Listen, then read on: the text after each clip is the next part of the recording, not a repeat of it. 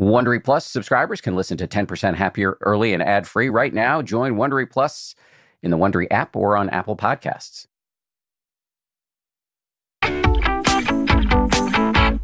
From ABC, this is the 10% Happier podcast. I'm Dan Harris. Hola, hello. My guest today has done more than perhaps anybody else in recent memory to change the conversation on the use of psychedelic drugs or plant medicine. Today, we're going to talk about whether psychedelics and meditation can mix, among other things, with Michael Pollan, who is the author of a mega best-selling book called How to Change Your Mind, and who recently followed up with another book called This Is Your Mind on Plants. Michael is also the co-founder of the University of California, Berkeley Center for the Science of Psychedelics, along with recent podcast guest Dacher Keltner. They're working together on that one.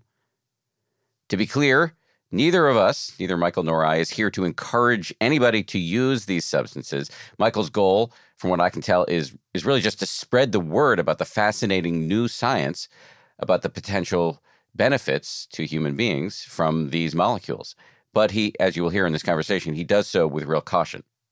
You're going to hear us talk about the link between psychedelics and meditation and Buddhism, the dissolution of the self on psychedelics, how to avoid bad trips, relieving human suffering from mental illness through psychedelics, his experiences with the three plants that he focuses on in his new book, Opium, Caffeine, and Mescaline, the history of indigenous use of psychedelics, the seemingly universal human drive to change our consciousness, and how to try psychedelics safely. Just a few content warnings. The conversation does include a few references to sensitive topics, including suicide, substance abuse, and depression. I will also say that it's a real pleasure to talk to somebody who's a very big deal and have them be so down to earth and friendly. So I really enjoyed this conversation, and you're going to hear it in a moment. First, though, one quick item of business. If you've been listening to the show for a while, you've probably heard me talk about our companion meditation app, which is also called 10% Happier. The app is a place you can go to practice what we talk about here on the podcast, and you can do so with meditations that are led by some of our most popular podcast guests. It's sort of like science class in college. The podcast is the lecture, and the app is the lab. So whether you're interested in treating yourself with a little bit more compassion, having hard conversations without hurting your relationships, or pausing and taking a breath instead of snapping at your children, you can learn about the skills here and then practice them over there in the app. But just like that college lab section, motivating yourself to actually put in the practice time is hard. Those few milliseconds between closing the podcast app and firing up the meditation app are rife with possibilities for distraction, a new email, a breaking news alert, the temptation to doom scroll on Twitter, whatever. It can all derail you pretty quickly. That's why this show, the 10% Happier podcast, is now available inside our companion app so that you can toggle seamlessly between listening and practicing, learning and doing. So now when you subscribe to the app, you'll be able to transition very easily to meditation right after listening to the podcast. Not to mention, you'll receive access to our many courses, our sleep meditations, and the podcast episodes are ad-free. And good news, as promised, the ad-free podcast is available now both on iOS and Android. So to get started, download the 10% Happier app wherever you get your apps and then tap on the podcast tab at the bottom of your screen. Okay, that said, here we go now with Michael Pollan. Michael Pollan, welcome to the show. This is a big get for us. We're really excited to have you on. Thanks, Dan. It's really good to be here. I'm a big fan of your podcast. Thank you. That genuinely means a lot. I don't say that in a perfunctory way. You suggested, and I strongly agree, that it might be smart to talk a little bit about the overlap between psychedelics and meditation. I'd love to hear you just sort of free associate on that front. What overlap is there? Well, I can free associate personally because it certainly was the path I took. And it turns out to be a path a lot of people have taken. After some powerful psychedelic experiences that I had from my last book, How to Change Your Mind, I got much more interested and much more successful at meditating. It is something I'd tried at various times in my life and with mixed results and a lot of impatience. And one of the things I found, and I'm certainly not alone in this, is that psychedelic experience gives you a taste of kind of where you're trying to get. And I know this aspiring language is all wrong for mindfulness, and success is all wrong for so just cut me some slack there. But, one of the things about the psychedelic experience that doesn't get talked about nearly enough is that there is a kind of peak experience where you've lost control of your mind to a certain extent, and it's just taking you wherever it's going to take you. And that's usually what people write about and what gets discussed. But in fact, there's a long tail, there's a long denouement to the experience. It can last hours, and it's a really interesting state that you enter where you've regained the ability to channel your mind where you want or attend to what you want to attend to work on problems even, or to attend to your breath or whatever it is. And that this is this wonderful state of focus where you're not easily distracted. You don't have the squirrels running, around in the cages. And for me, that space kind of like, oh, this is what meditation is about. And I found that after having a couple of these experiences, and I certainly didn't have very many, I found that I enjoyed meditating a lot more, that I could kind of put myself back in that state. And that, the mind, every experience we have lays down grooves, right? I mean, those synaptic connections get reinforced the more we think on that path, for good or for bad. And so having had an experience of thinking in a certain way, you can kind of return to it. The other thing that's been interesting is some imagery that I had during psychedelic experiences, imagery that I was perplexed by, is something I think about. I use it as kind of a visual mantra sometimes. And it's really interesting how that can put me back in that state. Now, so that's me, but I interviewed a lot of kind of prominent Buddhists when I was doing this book, people like Jack Kornfeld and Joan Halifax and a couple of others. And many of them said, and of course we know the story of Ram Dass, that they had had experiences of mind expansion, consciousness expansion on psychedelics, and were trying to figure out a way to turn it into a practice.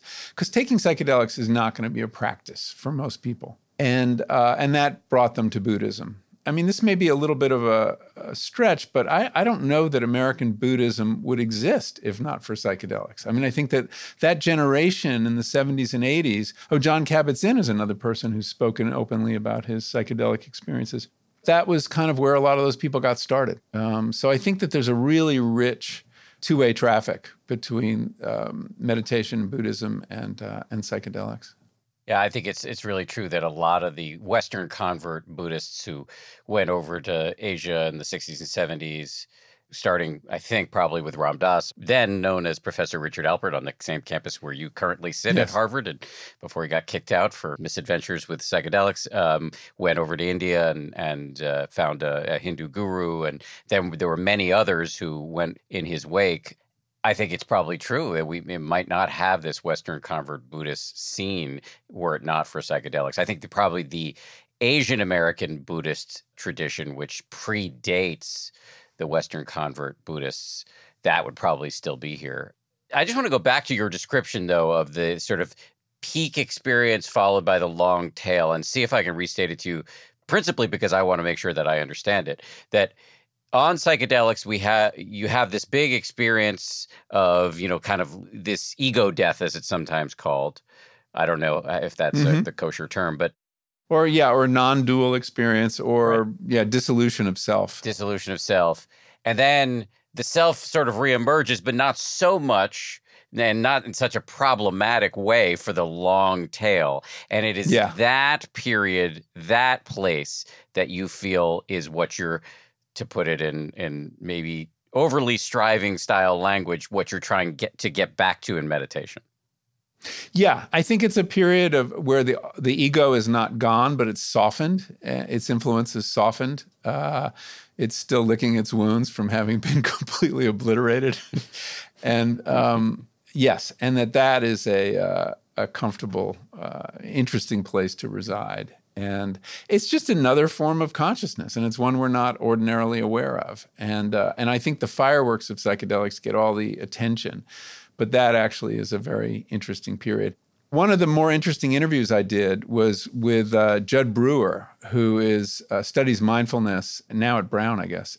And I did a couple interesting things with Judd, who's been on your show, and to talk about his book on anxiety.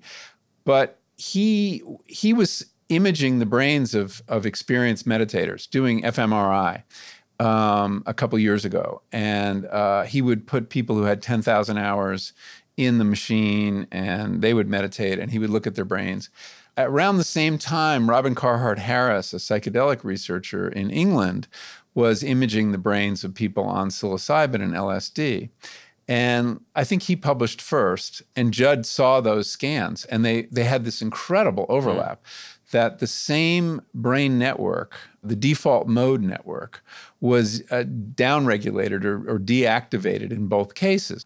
This is a part of the brain, a very interesting network that was only discovered 15, 20 years ago, that is involved in things like time travel and being able to imagine the future and the past, the narrative memory, the place where we construct the narrative of our lives and fit the events of our life into that narrative.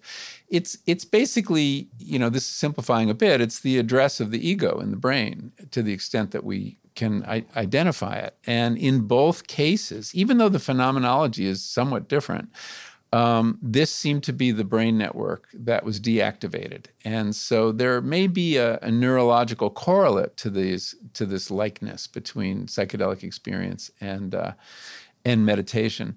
And I remember Judd saying something to me. He got very interested in psychedelic research and got connected with some of the researchers at Johns Hopkins. But he said he could imagine a time where we would use psychedelics to launch a meditation practice, to help people get over that hump of like, am I doing it right? What is this? And just kind of put them in the deep end right away. And I thought that's a very interesting idea. So who knows?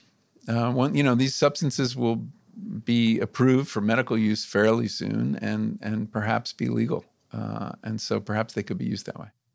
I think that's fascinating.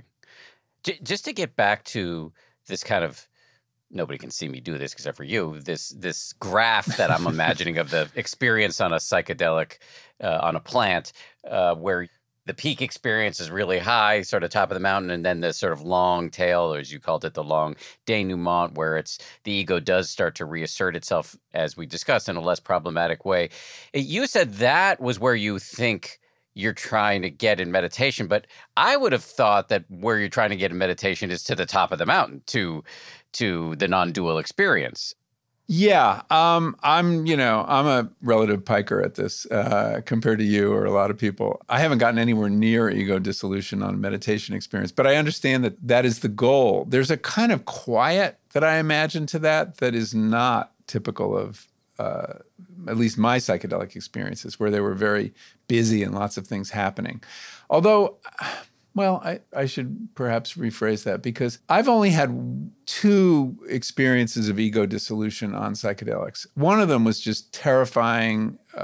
It was on something called 5-MeO-DMT. This is the Sonoran desert toad, where you ingest this toxin that it produces. It's a very short-acting, and to my mind, pretty terrifying psychedelic experience, where any sense of self, any sense of anything, I felt like I was in the middle of the Big Bang. That this was this, and it was thunderous. I felt like I was also in a rocket taking off that was, shuddering and making all this noise. So, as ego dissolution goes, it's not what I imagine the experienced meditator is going through. It's a very noisy experience. But there was another one that was much more happy and pleasurable, and that was on psilocybin. And I described in How to Change Your Mind of seeing my usual self explode in a cloud of blue Post-it notes and fall to the earth and become this coat of paint. And this is going to sound weird using this pronoun, but I was looking at this. I was beholding this, but from a perspective that was completely new to me, that was untroubled, objective, disinterested, and I don't know what that perspective was. It wasn't exactly me. It was something more general. And I described this to ordained Buddhist priest, and he said, well, you had awareness without self. And maybe that's what it was. And that was a beautiful experience, because what happens after the walls of ego come down is that there's nothing between you and what's outside you. And so there's this merging. It's what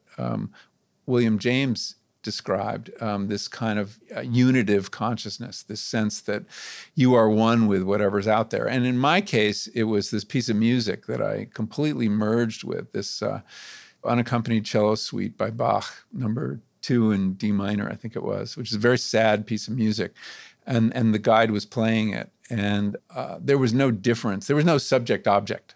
I was it. I was one with this music. I was one with this instrument. I could feel the horsehair on the bow going across my skin. It was just the most remarkable, beautiful experience. So I guess the ego dissolution on meditation, I at least imagine, never having attained that peak, that it's more like the latter, but still might be a more whiteout experience. I guess that's how I picture it. Let me assure you, you are talking to a fellow piker, so I have no idea. My ego is alive and well. No death. There's no postmortem to be done.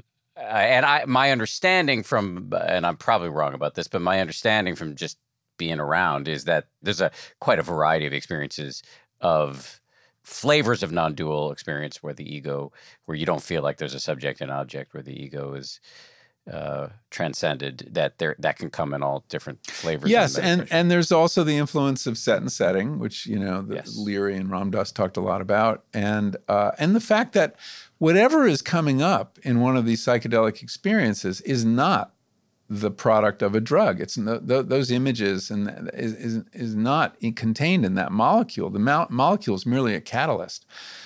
All this material is in you, presumably. Or if you believe that consciousness, exists outside of our bodies, is a property of the universe that exists there. But we shouldn't credit it at all to the molecule. The molecule is starting a process.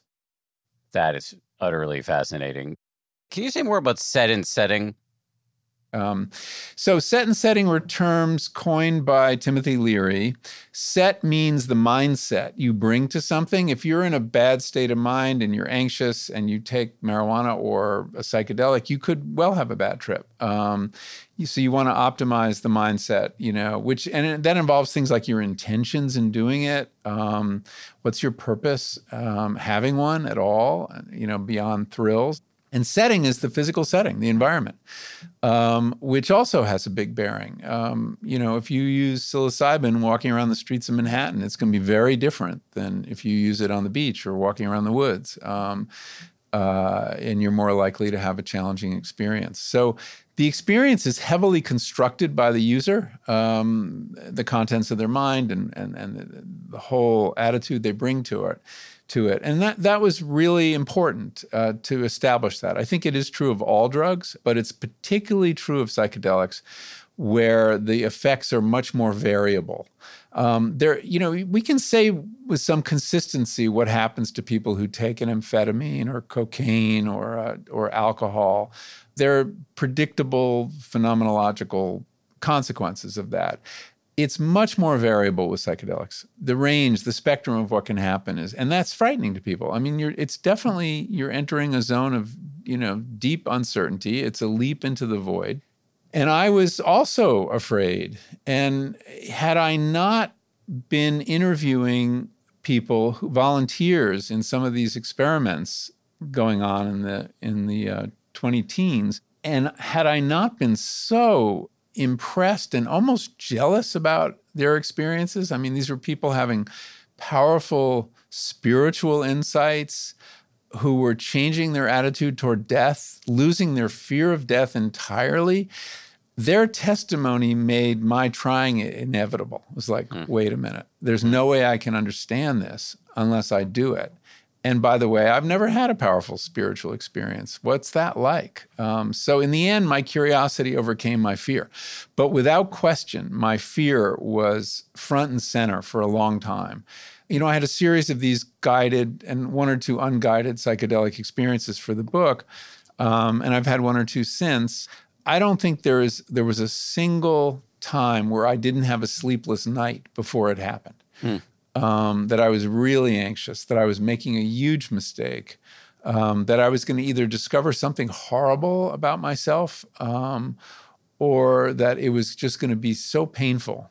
But I think that a lot of that risk is obviated by having a guide.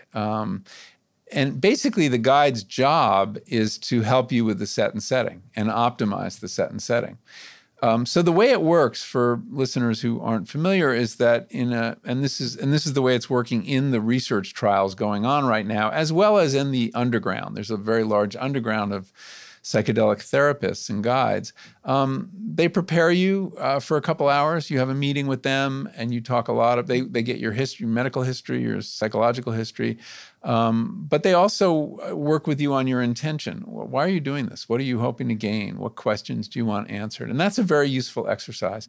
And they learn about you and your siblings and your parents, and so they can understand what's happening when it happens. And then on a subsequent day, you come back and they give you the medicine. There's often some ceremony involved. Even in the research, it has a quasi-religious feeling. Sometimes the pill will be in a chalice, and there'll be images of Buddha around or nature paintings and things like that. And then they'll sit with you. They won't say very much, but they'll be there and be available. And it's very reassuring, essentially, to know that someone's looking out for your body while your mind is traveling. And you don't have to. As one of the researchers at Hopkins would tell people, we're mission control. We're going to stay here on the ground, and we'll be tracking you the whole way, but go as far as you want, wherever you want. And we've got you covered back here on planet Earth. And that's very reassuring to hear. And then after the experience, where, of course, they don't really know what's happened internally because you're not talking that much. You might say a few things. You might ask for a change in music. I should mention, too, that they're playing music for you. And there are these very carefully curated psychedelic playlists that you either like or you detest. And it depends on the guide. People have very strong feelings about it because music becomes a very important part of the experience since you can see musical notes and things like that. I mean, it just becomes, it shapes the experience in lots of ways and is part, again, of the set and setting. And you're wearing eye shades, too. That's another thing that sounds weird to people, but the idea is that you go inside, that you're not just responding to all the sensory information coming in, but you're actually having this internal process, which is very different. I mean, in a way, those eye shades are one of the most powerful technologies of the whole experience, I think. Anyway, so after the experience, which lasts 4 or 5, 6 hours, the next day you'll come back, or 2 days later, and they'll help you what they call integrate it. Which is to say, you get to tell the story, start turning it into narrative, which is a really interesting process because it isn't necessarily it doesn't come at you in a linear way. It can be very confusing. But as you tell the story, you go through that editing function, and gradually things fall away and things become more salient. And they help you with that process. What does it mean? How to interpret something that happened, and then how to apply it to your life. What are these insights good for? How could you live differently having learned what you learned? So that is a very unique way to use a psychedelic. It's not what is commonly done, but in my experience, it made it much more manageable. It gave me the confidence. I had trust in these people to make the leap. And there is that leap of faith. And I was very happy I did, with the exception of that 5-MeO DMT experience, which I would not do again. All my experiences taught me, interesting things and, were some of the more meaningful experiences in my life. And they were occasioned by a fungus, a mushroom. How incredible is that? How has it changed you? Well, I did not go into this trying to solve a problem beyond understanding myself better than I do. So I don't have the benchmark of I had PTSD and now I don't, or I was depressed and now I'm not. So in some ways, my response was not as dramatic as some of the people I was interviewing for the book. However, I do feel it changed me, and my wife, if she were here, I think would concur, in terms of making me more open and less closed-minded. The experience of ego dissolution had a very interesting effect of giving me a kind of distance or perspective on my ego. Having survived its dissolution, I was less identified with it. So I have a little space there that's really useful. And I know when my ego's up to his old tricks. And I know it's a very important voice in my head.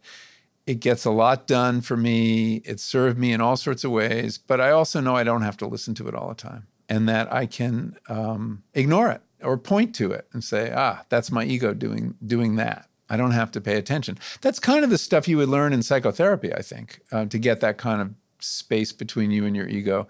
But this happened in the course of a single afternoon, and that's quite remarkable. So I would say that's, for me, the biggest legacy. And this other one we talked about at the beginning, which is approaching meditation with more enthusiasm and doing it more regularly.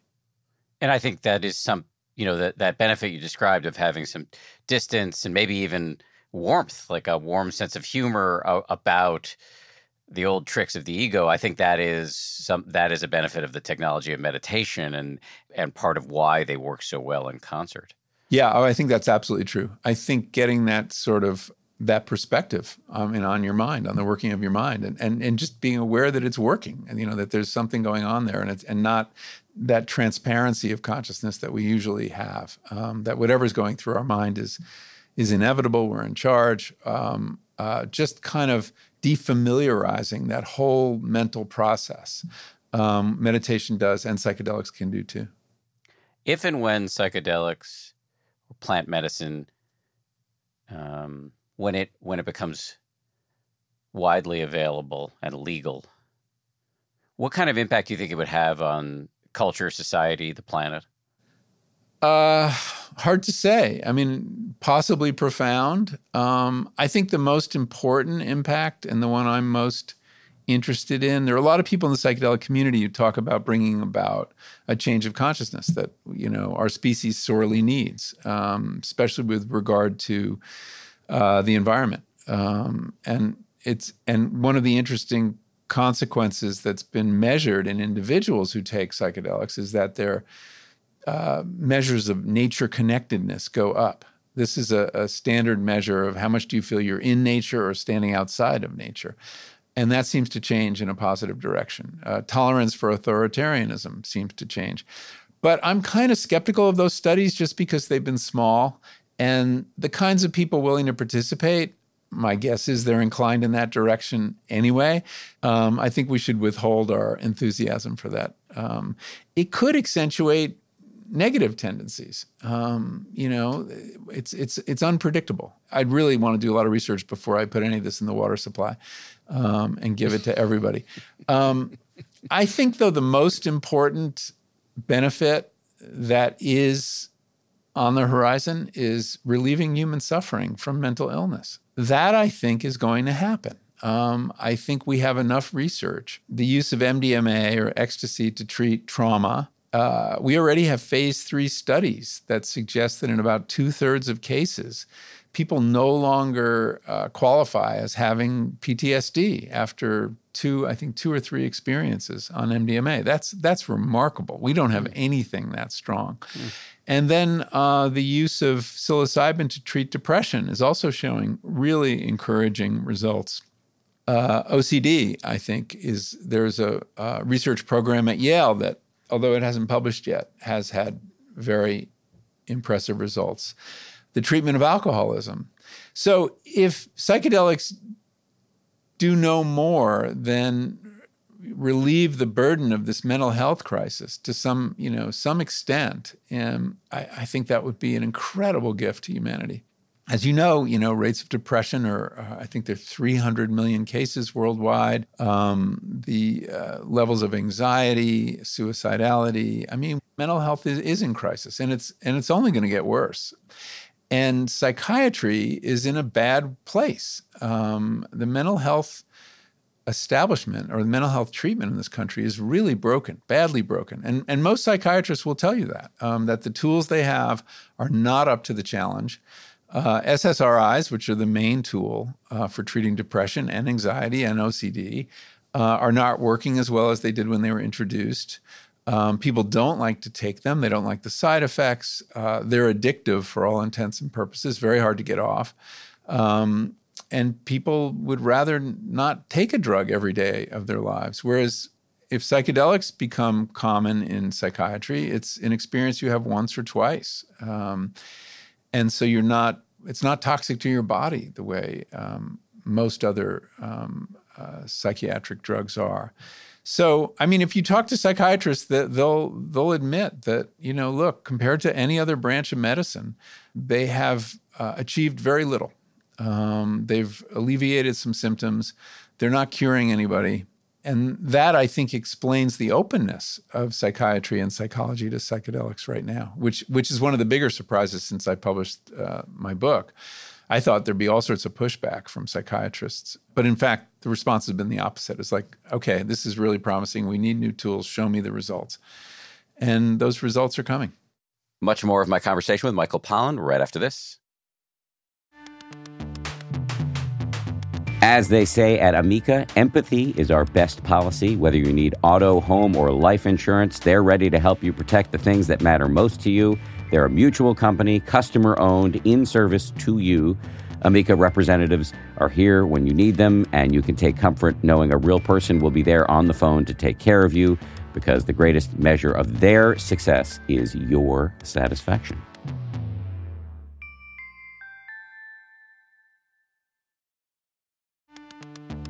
You can count on T-Mobile to help keep you connected. After investing billions to light up their network from big cities to small towns, T-Mobile is America's largest 5G network. Plus, when you switch to T-Mobile, families and small businesses can save up to 20% versus Verizon and AT&T. Visit your neighborhood store or T-Mobile.com to switch. Plan savings with T-Mobile. Third line free on essentials via monthly bill, credits versus comparable available plans. Plan features may vary. Credits stop if you cancel or change plans.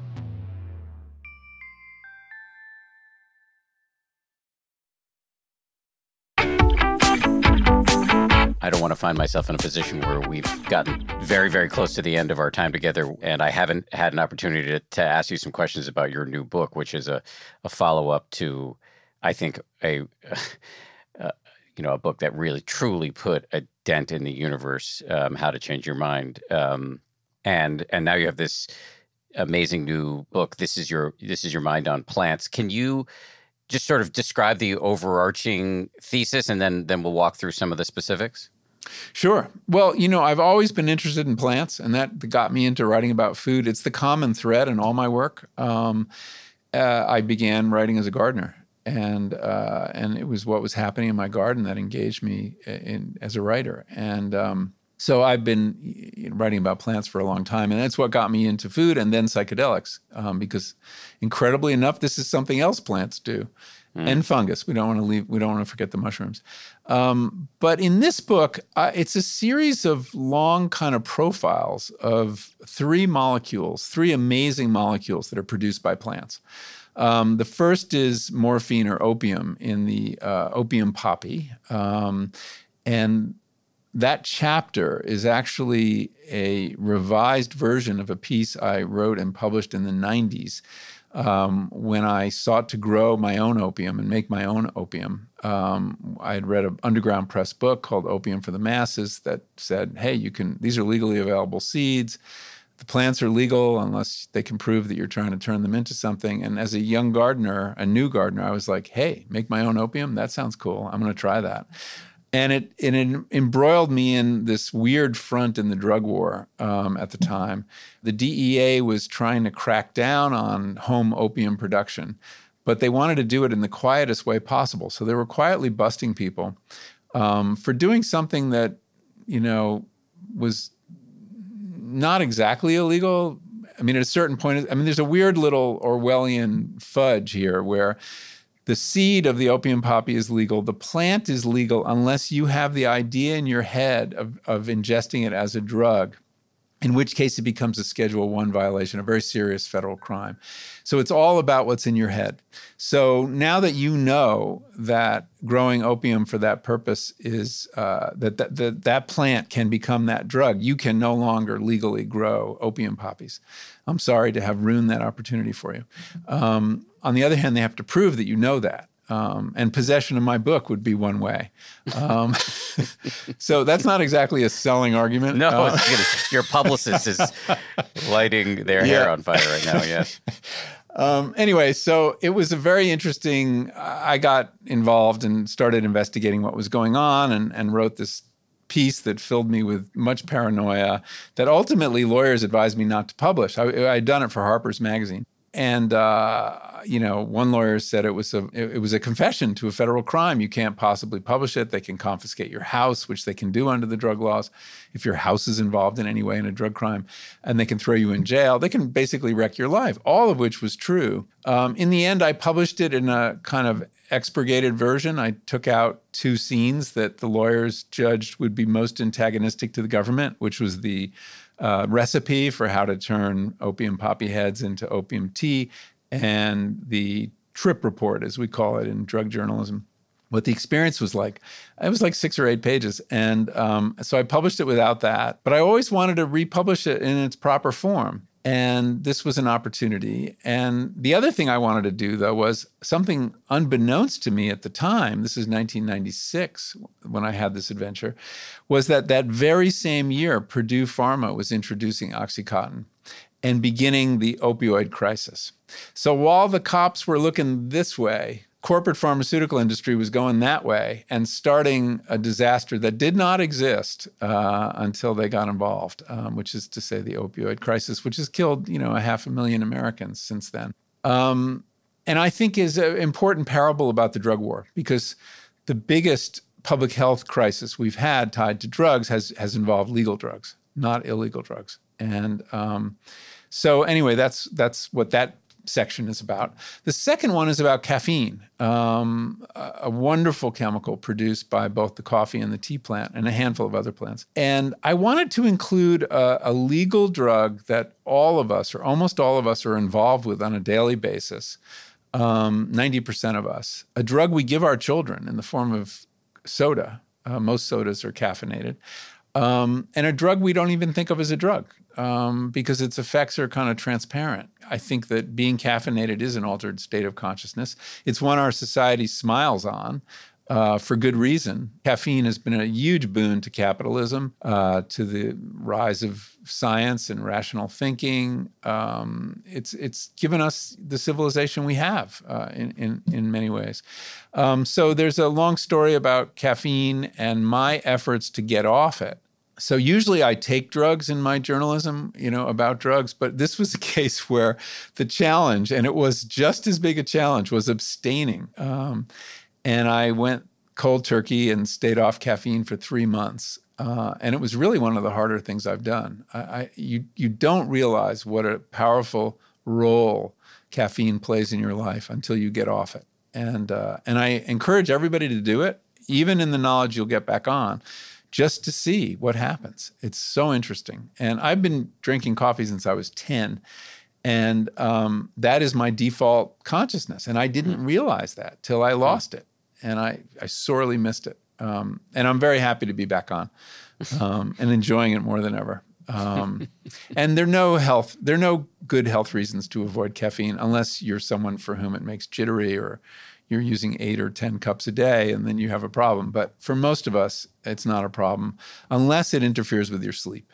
And that is a problem for some people. And then the third plant chemical, and by the way, I chose these because one is an upper, one is a downer, and one is an outer. And the outer, or psychedelic, is mescaline, which is a really interesting molecule produced by a couple different kinds of cactus, including the peyote cactus, but also another one called San Pedro. And I wanted to write about mescaline because in How to Change Your Mind, I hadn't written about the indigenous use of psychedelics. In the West, we discovered them in the 40s and 50s and 60s. They're relatively new.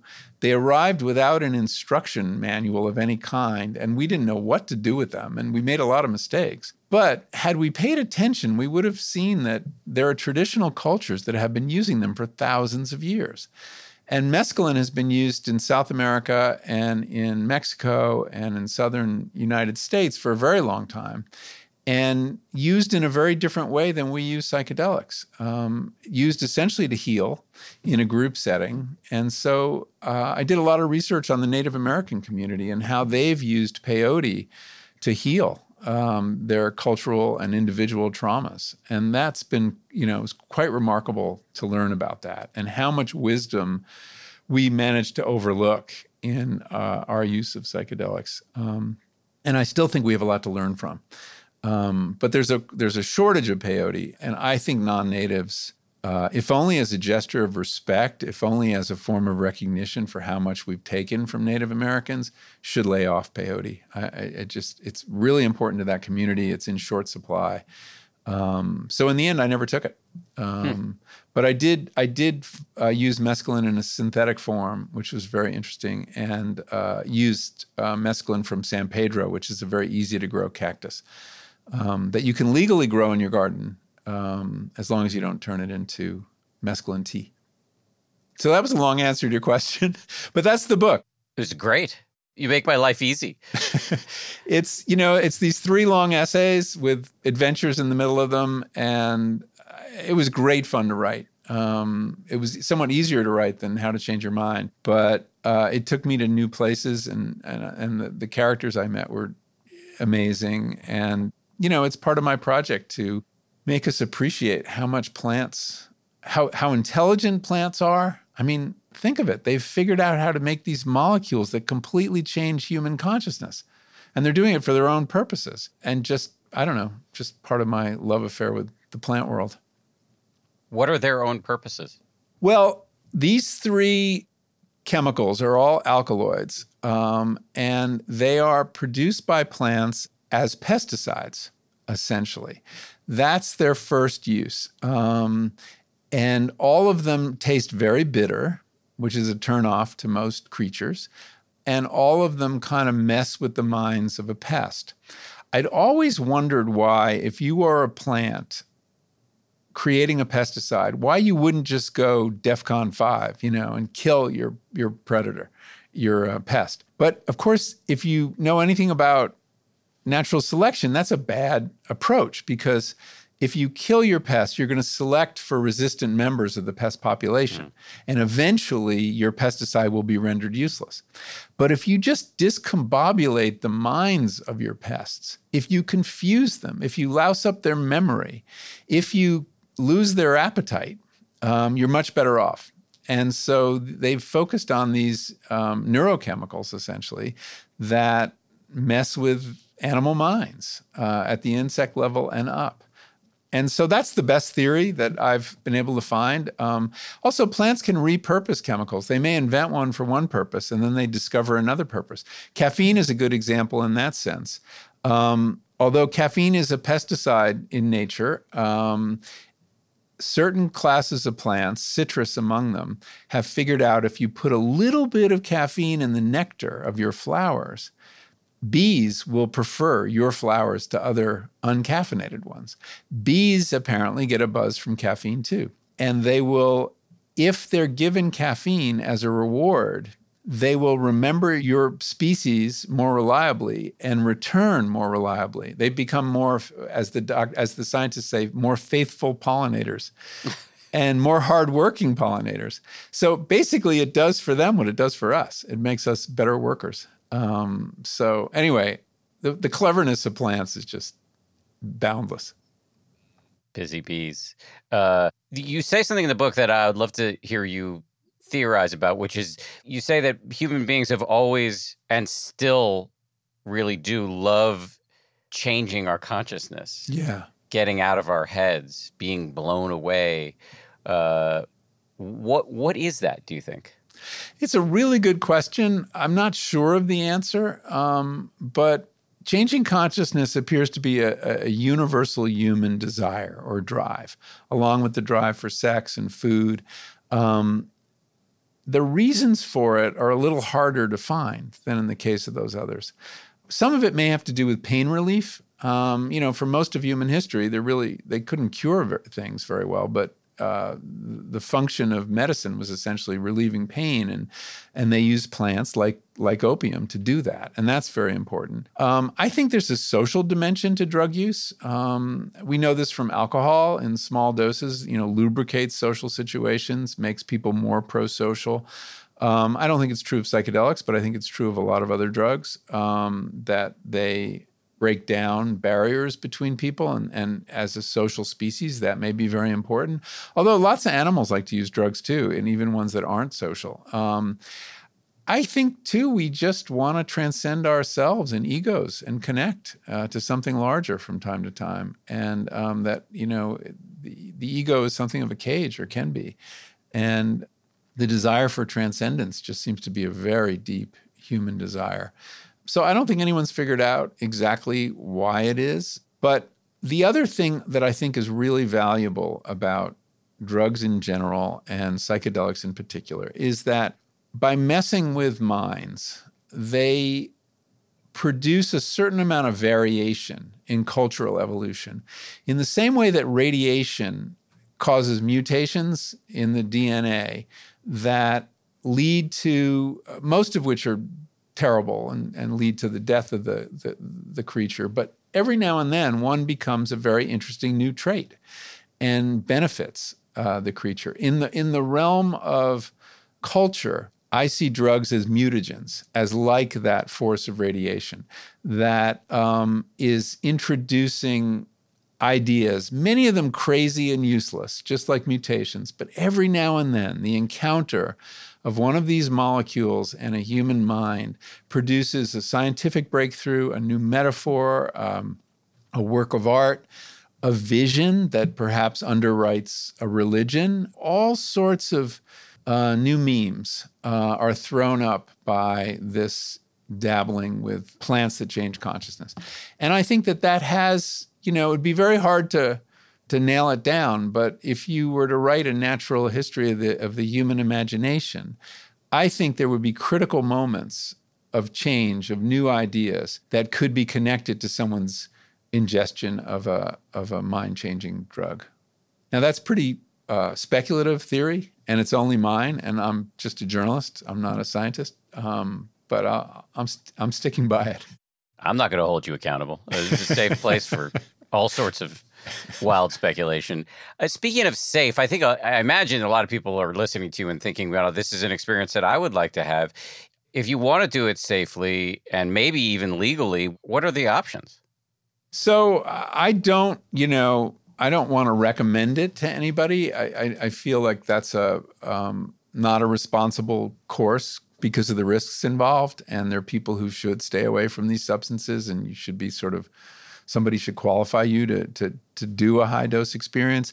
That said, I would seek out a guide if you want to do this. I think that it diminishes the risk dramatically and increases the benefit of the experience. Now, how do you find a guide?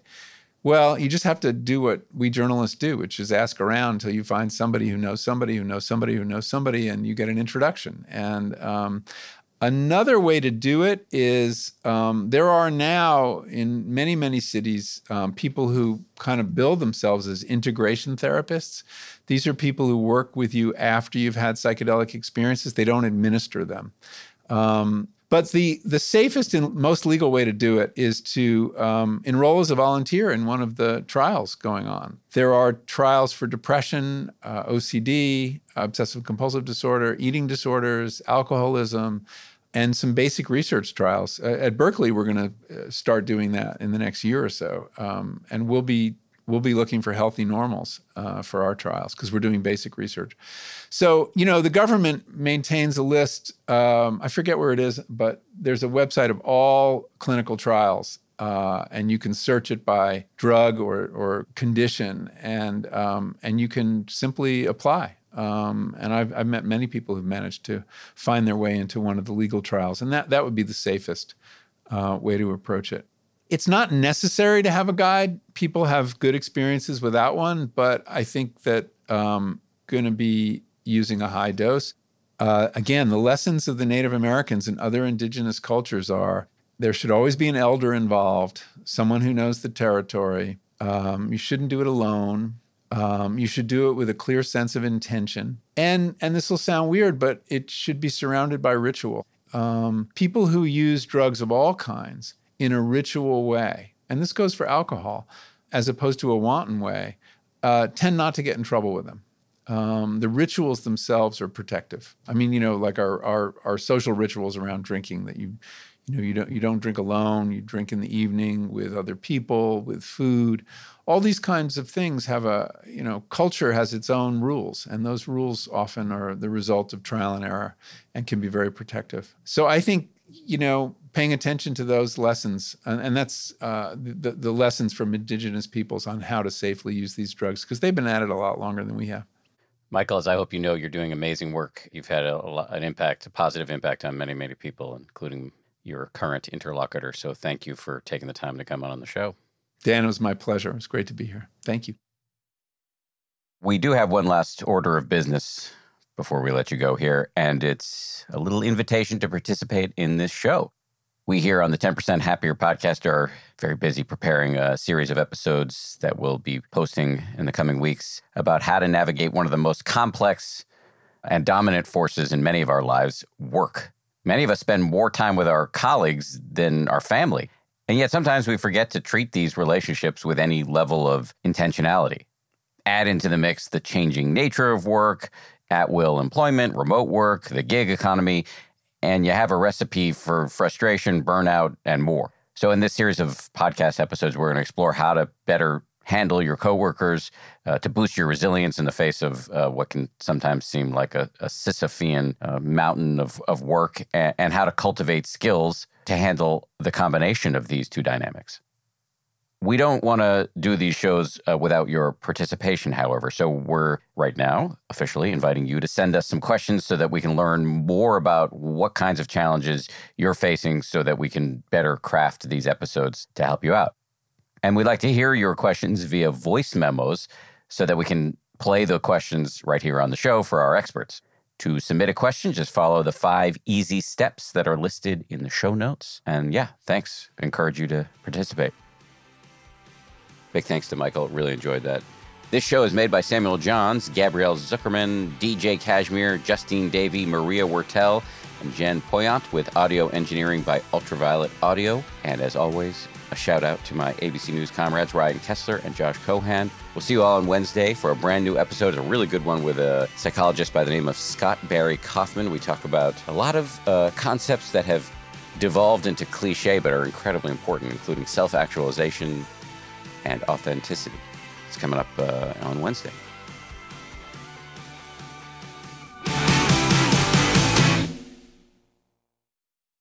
If you like 10% Happier, and I hope you do, you can listen early and ad-free right now by joining Wondery Plus in the Wondery app or on Apple Podcasts. Prime members can listen ad-free on Amazon Music. Before you go, tell us about yourself by filling out a short survey at Wondery.com/survey. Once upon a beat. Remember those stories and fables that would capture your imagination and you couldn't wait to see how they would unfold? And now, when you read them as an adult, you think, some of these old tales could use a fresh spin. We have a perfect podcast to bring you the stories you remember, remix, and reimagine for the kids in your life today. Join me, DJ Few, and my trusty turntable, Baby Scratch, as we spin up new tales in the New Kids and Family podcast, Once Upon a Beat. Wondery and Tinkercast are bringing you a jam-packed, music-filled weekly party where hip-hop and fables meet. It's Once Upon a Beat. Follow Once Upon a Beat on the Wondery app or wherever you get your podcasts. You can listen to Once Upon a Beat early and ad-free right now by joining Wondery Plus in the Wondery app or Wondery Kids Plus in Apple Podcasts. Once Upon a Beat. I'm Shimol Yai, and I have a new podcast called The Competition. Every year, 50 high school senior girls compete in a massive scholarship competition. I wouldn't say I have an ego problem, but I'm extremely competitive. All of the competitors are used to being the best and the brightest, and they're all vying for a huge cash prize. This will probably be the most intense thing you've ever gone through in your life. I remember that feeling because I was one of them. I lost. But now, I'm coming back as a judge and also a kind of teen girl anthropologist. Because if you want to understand what it's like to be a young woman in America today, the competition's not a bad place to start. Hopefully, no one will die on stage tonight. From Pineapple Street Studios and Wondery, this is The Competition. Follow The Competition on the Wondery app or wherever you get your podcasts. You can listen to The Competition early and ad-free right now by joining Wondery Plus.